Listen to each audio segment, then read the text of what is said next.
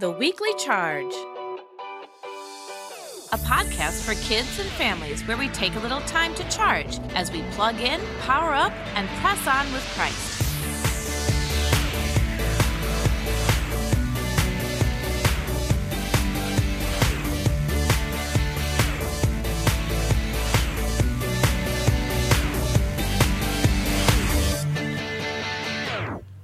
Simon, also called Peter, Chapter 7, Visitor.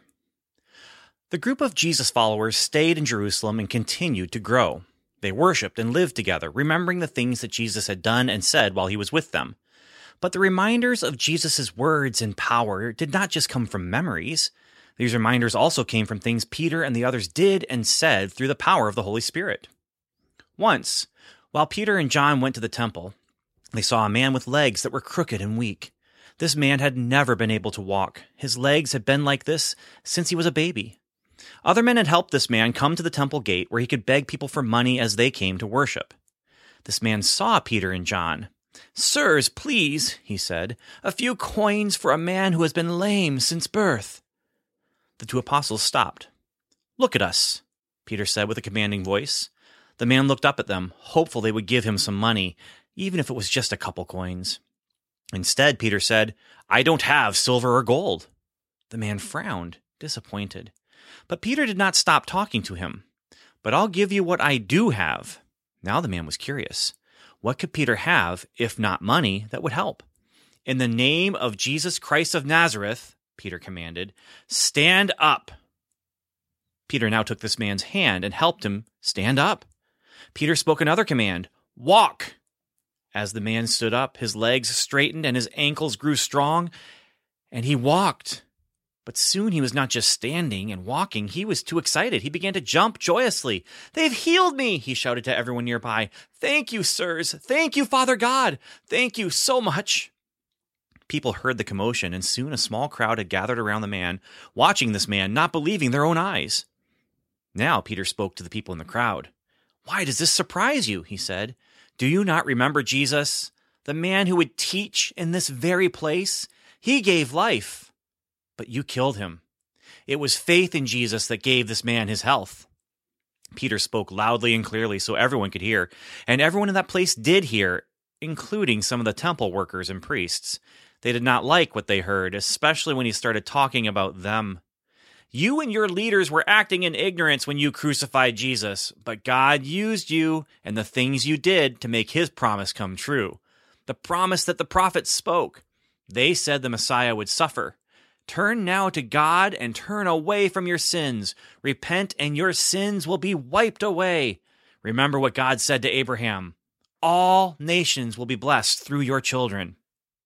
Peter and John were arrested, even as they spoke, and they spent that night in jail. The next day, many of the priests and leaders and elders and teachers of the law brought Peter and John before them. They were angry at their teachings, and they were angry that people were still listening to the words and teachings of Jesus. They had worked so hard to get rid of that man, and now these followers were continuing Jesus' work. "By what power did you heal that man?" they asked. They knew the answers Peter would give. "You wish to know how we did an act of kindness for a man who has suffered since he was young?" Peter said. "It is in the name of Jesus Christ of Nazareth, the man you crucified. His name is the only name by which anyone can be saved." After a while, the leaders left Peter and John to decide what to do about them. They finally came back and said to Peter and John, "You may go, but you may never speak or teach or do anything in the name of Jesus ever again." This was ridiculous. Peter knew they were afraid of the power of Jesus. As people followed Jesus, they stopped listening to these leaders. In fact, Peter was one of those people who had followed Jesus and now did not listen to the wrong teachings of these leaders. "I have a question," Peter said. "What is right in God's eyes? To listen to him or to listen to you? You yourself can judge this, but for us, we can't help telling people about the things we've seen and heard." The leaders did not know what to do. So many people had seen that begging man, who had been unable to walk for 40 years, was now walking and telling people about what had happened. Many people were praising God about it. So the leaders let Peter and John go, once more warning them, don't speak of Jesus anymore." Of course, they did not stop. They were given warning after warning, but they continued to teach and pray and heal, following Jesus' example. People saw and heard and learned about Jesus and his love. Finally, the leaders couldn't take it anymore. They sent guards to find the apostles and arrest them. That night, as the men who were arrested sat in the jail waiting for a trial the next day, something unusual happened. The door began to open. Behind the door stood an angel. As they walked right past the guards and out into the night, the angel said, "Go to the temple courtyard. Tell everyone about this new life that is found in Jesus." That morning, they did exactly that. The priests and the other leaders were not happy. And again, Peter and the others were brought before the elders and the leaders. Angrily, the high priest spoke to them. "We told you to stop. We keep telling you to stop, but you keep teaching in Jesus' name, and you keep blaming us for his death." "Who are we supposed to obey?" Peter asked once again. "We must obey God, not people." Then he said, "Anyway, Jesus is not dead. Yes, you killed him. You nailed him to a cross, but God raised him to life. This was done to bring Israel to repentance, to receive forgiveness of our sin." The priests got more and more angry. Peter and these other followers of Jesus were turning the people away from the priests. Their anger grew as they talked about what to do with these Jesus followers, until they started to talk about killing Peter and the other apostles. When this talk started, though, one of the Pharisees stood up. His name was Gamaliel. He could not let them talk about killing. He had to do something. "Men of Israel," he shouted, "think about this before we do something we will regret. This will all pass. The people are listening to them for now because Jesus was popular. It will not last. Remember Theudas? He had 400 followers and then he was killed. His followers scattered and they are no longer a problem. And then there was Judas the revolutionary. They actually tried to fight against us, but when he was killed, his gang ran away and they too are no longer a problem. The same will happen now with these followers of Jesus." Everyone listened to this Pharisee. "Let these people go. If they are just men, and if they are just following a man like we think, all of the things they do will ultimately end in failure." "But," he said, looking around the crowd of priests and Pharisees and Sadducees, "if they follow God, nothing we can do will stop them. All of the things we do will end in failure." For these men, who believed in God's power even if they did not believe in Jesus, Gamaliel spoke the truth.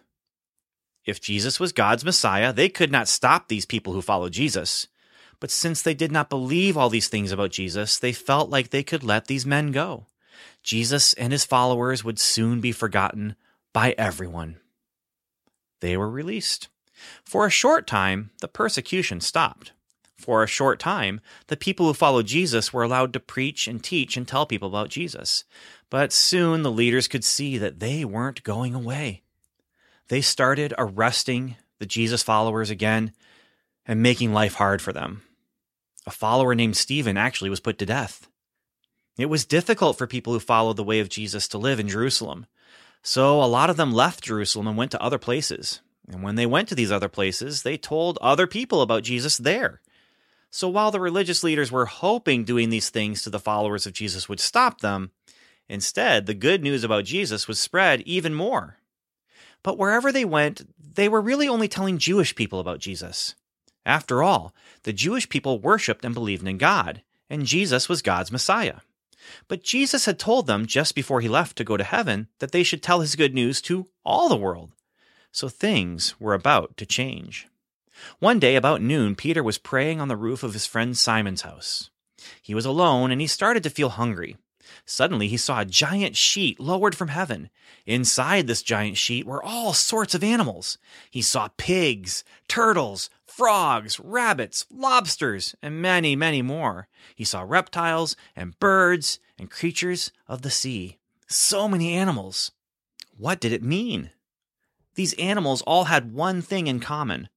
All of the animals that Peter saw in this vision were animals that Jewish people were not allowed to eat. These were animals that were considered unclean. Then a voice spoke. The voice was the voice of God, and the voice said to Peter, "Get up, Peter. Kill these animals and eat." Peter could not believe his ears. "Lord, no, I can't. I've never eaten anything that was unclean." God's voice answered, "Peter, do not call anything unclean if I have made it clean." Peter argued more with God. He could not believe that God was telling him to eat something that he had not even touched all his life. He just did not understand. While he was thinking about this, trying to make sense of all of this, God said to him, "Simon, there are 3 men coming here. They are looking for you. Get up and go with them. Don't even hesitate. Just go with them because I sent them to you." Now Peter was really confused. The sheet and the animals disappeared, and Peter was left alone. But not for long. Just as God had told him, he went downstairs, and when he got there, he found a soldier at the door. Behind the soldier were 2 other men who were servants. This soldier was not one of the temple guards who had arrested Peter before. No, this man was a Roman soldier. The Romans were the people who had taken over Peter's country. They had power over everyone who lived there. The Jewish leaders had been the ones who arranged everything for Jesus to die, but the Romans and their soldiers were the ones who had put Jesus on the cross. Now a Roman soldier stood at the door. "Are you Simon, who is called Peter? We are looking for you," the soldier said. "I am the one you're looking for," Peter answered. What could this soldier want? Was Peter about to be arrested? He asked, "Why have you come?" "My master is Cornelius, a centurion in the Italian regiment. He prays to your God and is a righteous man. The Jewish people in our area respect him. An angel told him to find you and to have you visit his house. The angel told him to listen to what you have to say." This was strange, very strange. Peter knew that Jewish people were not supposed to visit with or enter the house of a Gentile. These people who were not Jewish were considered unclean. Eating an unclean animal or visiting unclean people meant the person who did that would be unclean as well. And being unclean meant they could not be a part of some ceremonies and worship because they were not pure. But God had told Peter to go with these men, even though they were Gentiles. When Peter thought he was getting arrested, he was worried about spending time in prison. Now he did not know what to think. But he knew that God wanted him to do this. God had spoken to Peter, and an angel had spoken to Cornelius. So he went.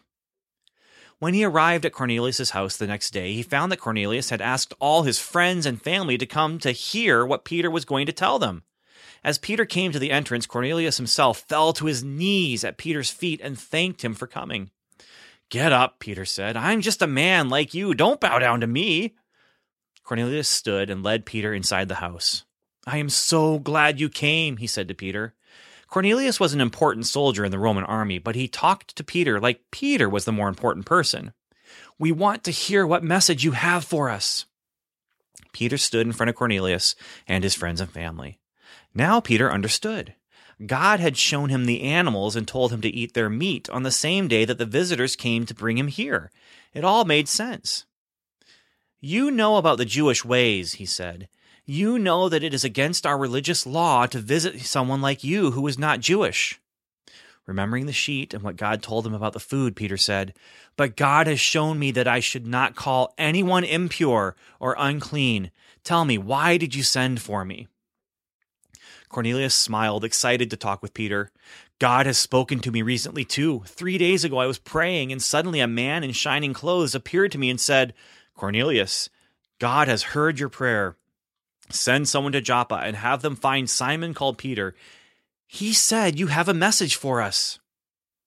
So Peter told them everything. He told them about Jesus and about Jesus' death. He told them about how Jesus rose back to life, and he told them about the forgiveness of sins. When he spoke, the Holy Spirit came to these Gentiles, and when he was done, they were baptized. It was an amazing time, and Peter stayed with them for a few days. Unfortunately, when he came home, the other followers of Jesus were not as excited about what he had done. "Explain yourself," they demanded. "What were you doing in the house of an impure man and his unclean family?" So Peter explained himself. Now he told them everything. He told them about the sheet and the angel and the message for Cornelius' family and the Holy Spirit and the baptism. He finished by saying, "God himself gave them his Spirit. He gave them the same gift he gave to us. Am I supposed to stand in God's way if this is what he wants?" The other Jesus followers could not argue against that. It was almost the same thing that Gamaliel had said to the Jewish leaders not too long ago. If this was what God wanted, then what could anyone do about it? If God wanted the good news about Jesus to be heard by the Jewish people, it would be. And if God wanted the good news about Jesus to be heard by the Gentiles, it would be. And it was. But people did try to stop it, not just the Jewish religious leaders. Now Herod, the man the Roman leaders made king, started arresting the followers of Jesus, and sometimes they did more than arrest them. They beat them up, and sometimes even killed them. Peter was also arrested and put in prison, and King Herod planned to have Peter killed. Peter was put in a dark prison cell, and there were 2 guards in the room with him, and guards outside. They put chains on Peter's wrists to keep him in place. Peter fell asleep like this, with all these guards and the chains. He knew that the next day he would go to trial, and they would find him guilty of something, and they would kill him. But he also knew that the other Christian men and women in the city were praying for him, and that God was with him. God was always with him. So he slept. The chains did not wake him up. The guards did not wake him up.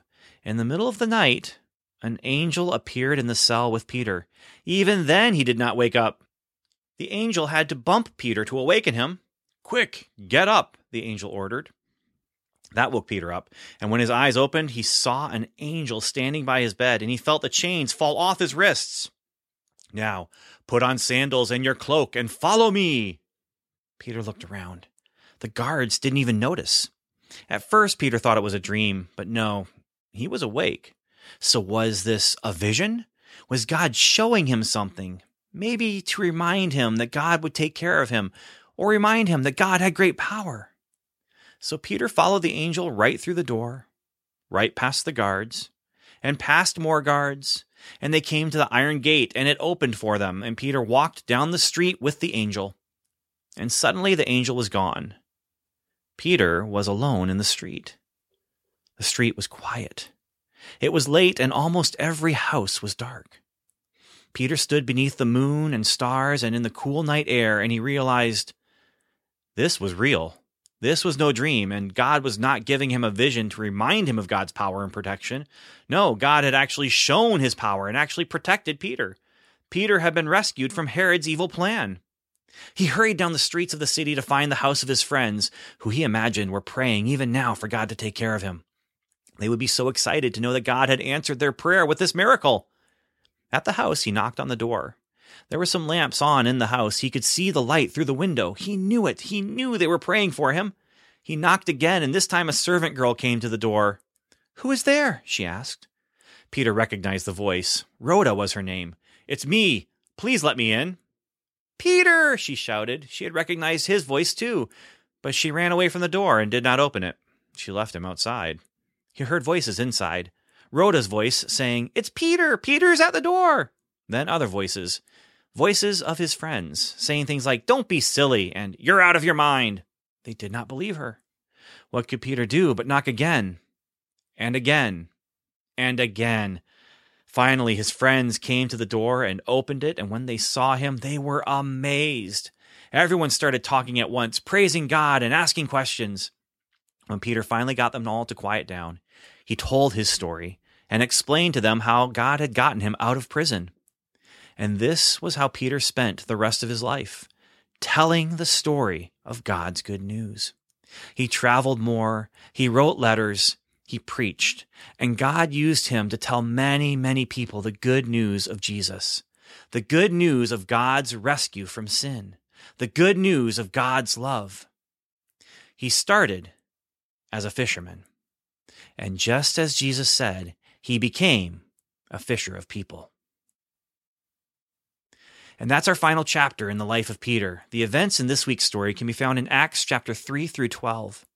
For now, as you think about this story of Peter, what is the part that you remember the most? When you think about that part of the story, what does it tell you about God? Talk about that with your family. When I think about Peter's life, I think about how he gave his whole life to following God. Peter's story in the Bible sort of stops here, and the rest of the book of Acts is more about Paul and some of the other early Christians. But stories from other places not in the Bible tell us that it's possible he continued carrying the gospel to people everywhere he went, and may have traveled very far away from Jerusalem. He did not just give his life to following God, he wanted other people to follow God too, because he knew that the best life, the life God wants us to have, comes from following Jesus. He did some hard things, though. It wasn't always easy. Sometimes his friends got mad at him, like when he visited the Roman soldier's house. Sometimes his enemies got mad at him, like when Jewish leaders and King Herod wanted to kill him. Sometimes he ended up in some scary places, but he knew God was with him. He knew God loved him. He knew God took care of him. Remember, God is the same yesterday, today, and tomorrow. When Peter was alive, he knew that the same God who was with Moses and Abraham and Joshua was also with him. We know that the same God who was with Peter and the disciples is also with us. You are not alone. God is with you. God loves you, and God takes care of you. And that's good news worth telling other people. We hope you have a great week. You can find more resources for this Life of Peter series at nmc.church. For now, thanks so much for listening. I'm Pastor Ben, and until next time, we want to remind you to charge. Plug in and connect with Christ. Power up and become like Christ, and press on by being Christ-like in the world.